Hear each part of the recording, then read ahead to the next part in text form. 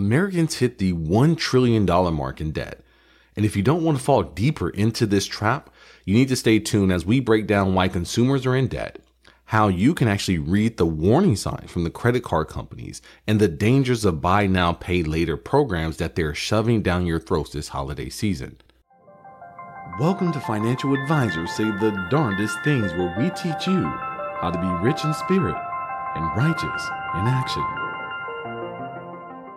My name is A.B. Ridgway. I'm the host of Financial Advisors Say the Darndest Things, and my mom's favorite Christian financial advisor. I'm a certified private wealth professional with over a decade of experience to help investors like you become rich in spirit and righteous in action.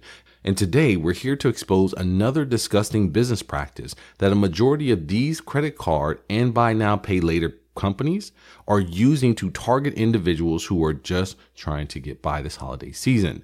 Now, Patrick Bet-David has an excellent take on this new debt and on the buy now, pay later program, and I'm going to let you listen to it, and I'll come back and give my commentary. And just for clarity, when they say BNPL, that stands for buy now, pay later, and we'll let you know how that works after this. Black Friday shoppers use buy now, pay later, even as they shunned big ticket gifts, okay?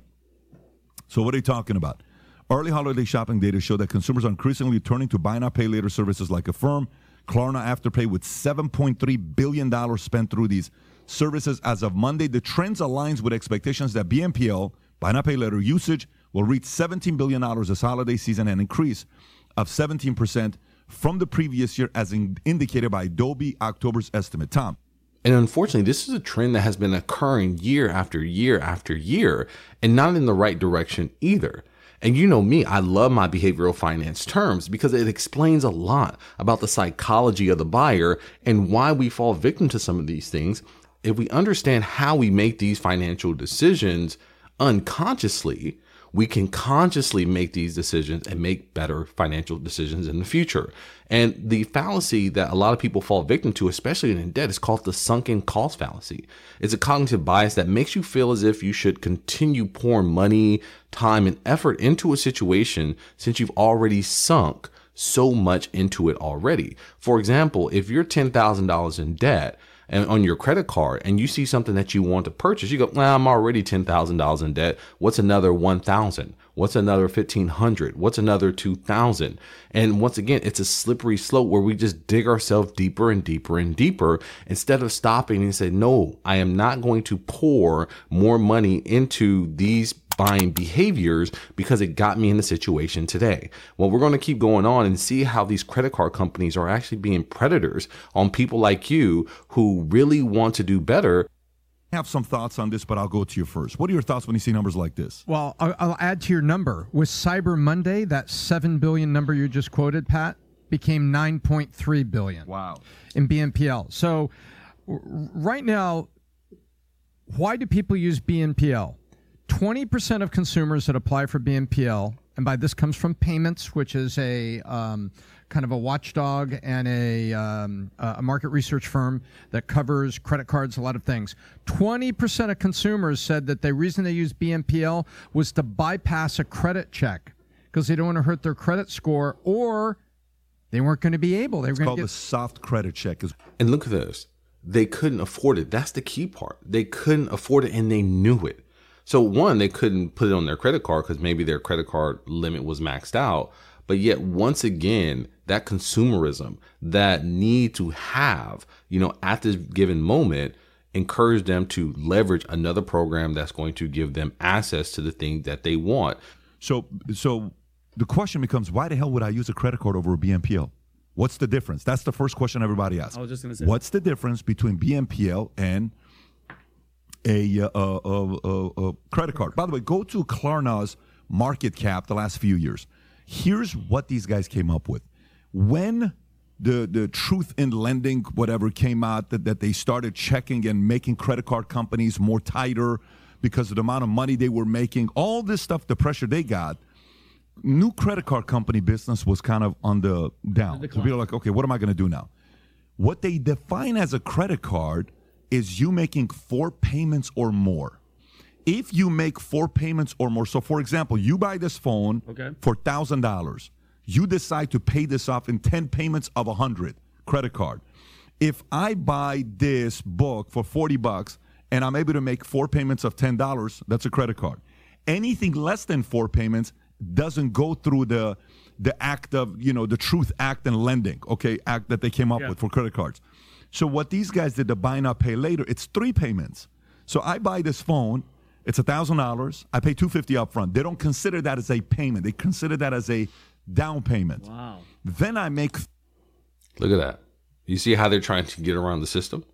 They're trying to get to you. And I think that's what I'm trying to tell each and every one of my listeners here. They are trying to get to you by any means. They are trying to separate you from your money any way that they can do it. They know there's barriers set up in the Truth in Lending to protect consumers.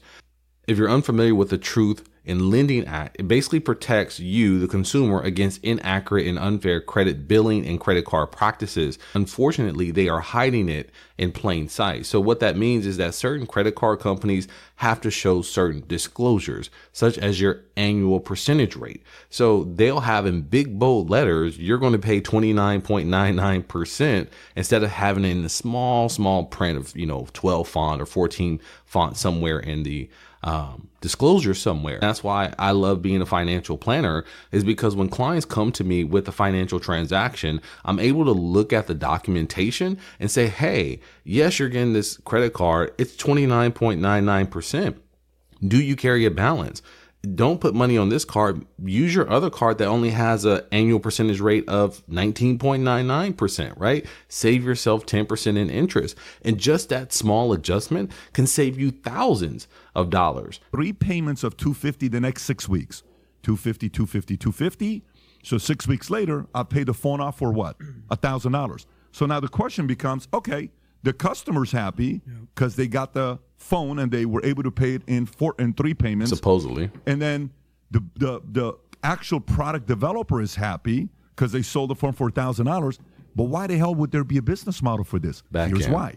Because Klarna goes to Apple and says, hey, we'll offer this to your customers, but you got to give us 2 to 8% on the back end, which means what?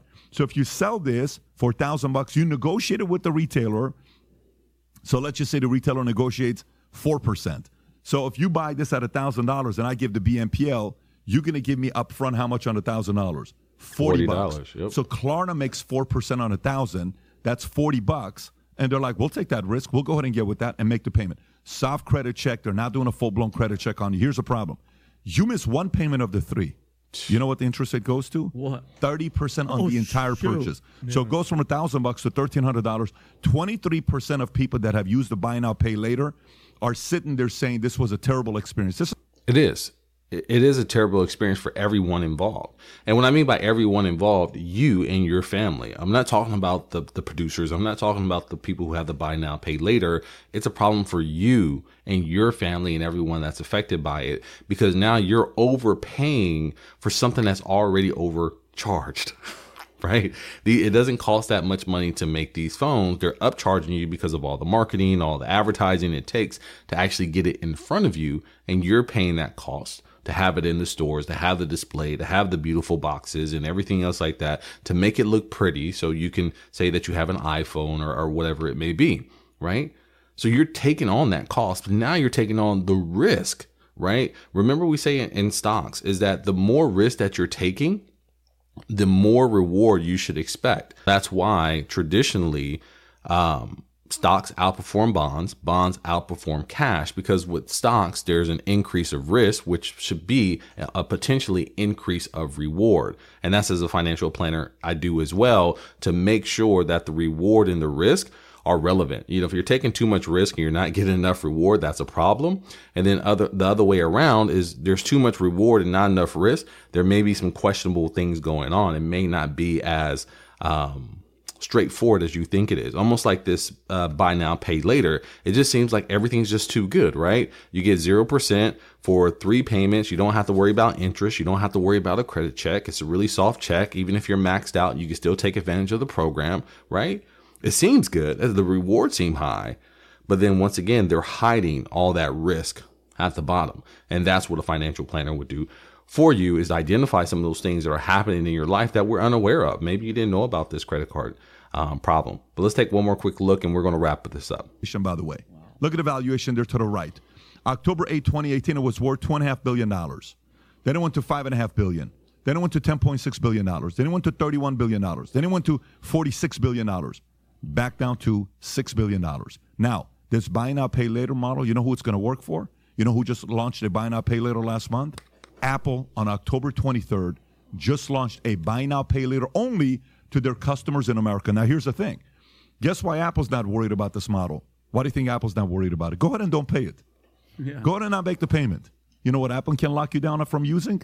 Your phone, iTunes, everything. The apps, Pay. They can shut you off for social media. So guess why this is a phenomenal model for Apple.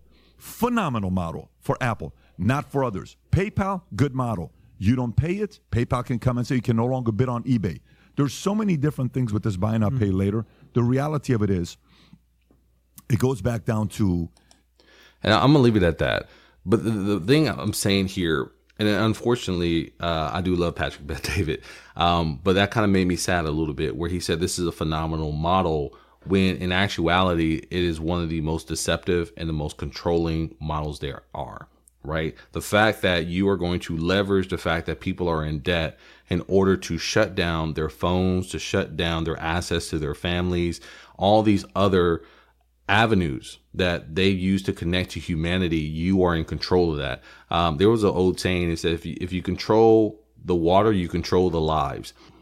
That's a sad saying, but it's very true, because water is a source of life. And if you make your phone your source of life and they can cut that off at any point, they can control who lives and who dies on the internet. And that's scary.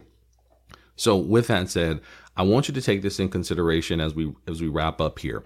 Keep this in mind that people who have used these programs most likely would have canceled the purchase of $500 or more if this wasn't available. That means they could have saved themselves from going deeper into debt by $500 or more. The way these programs work, as I said before, 0% interest rates, usually for a few payments so you don't have to pay it. It sounds good, but once again, after that term is over, it spikes well above a credit card, which could dig you deeper in debt. And we talked about the interest rates. I probably put a card up here somewhere where I go over credit card debt and I break down the annual percentage rate. I break down the interest rate payments. What are some things you need to consider? And what are some strategies you can use to actually pay down your credit card balance? I think we already know the scripture comes from Proverbs chapter 22, verse 7. The rich rule over the poor, and the borrower is slave to the lender.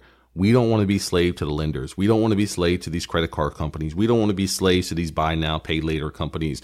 We want to be able to rule ourselves. And we can't do that if we are continuously falling into these traps. We're paying more in interest rate to these companies than we're keeping in our own pockets. So that is it for me. My name is A.B. Ridgeway, and I'll see you on the other side of your blessing. Olajuwon Ridgeway is an investment advisor representative and owner of A.B. Ridgeway Wealth Management, LLC, a registered investment advisor which produces a podcast show and makes it available on its website and through other distribution channels. Olajuwon Ridgeway and any guests on the podcast are providing their own views and opinion and are not necessarily the views and opinions of A.B. Ridgeway Wealth Management. Nothing on the podcast should be construed as solicitation or offer or recommendation to buy or sell any specific security. Investment advisory services are only provided to investors who become A.B. Ridgeway Wealth Management clients pursuant to a written investment management agreement. Clients of A.B. Ridgeway Wealth Management may hold positions in securities discussed in the podcast. Past performance is no guarantee of future results. All investments involve risk and may lose money. Financial advisors say the Darnest Thing podcast is for informational purposes only and should not be relied on for any investment decisions. Instead, please consult a financial advisor, accountant, attorney, and/or conduct your own due diligence.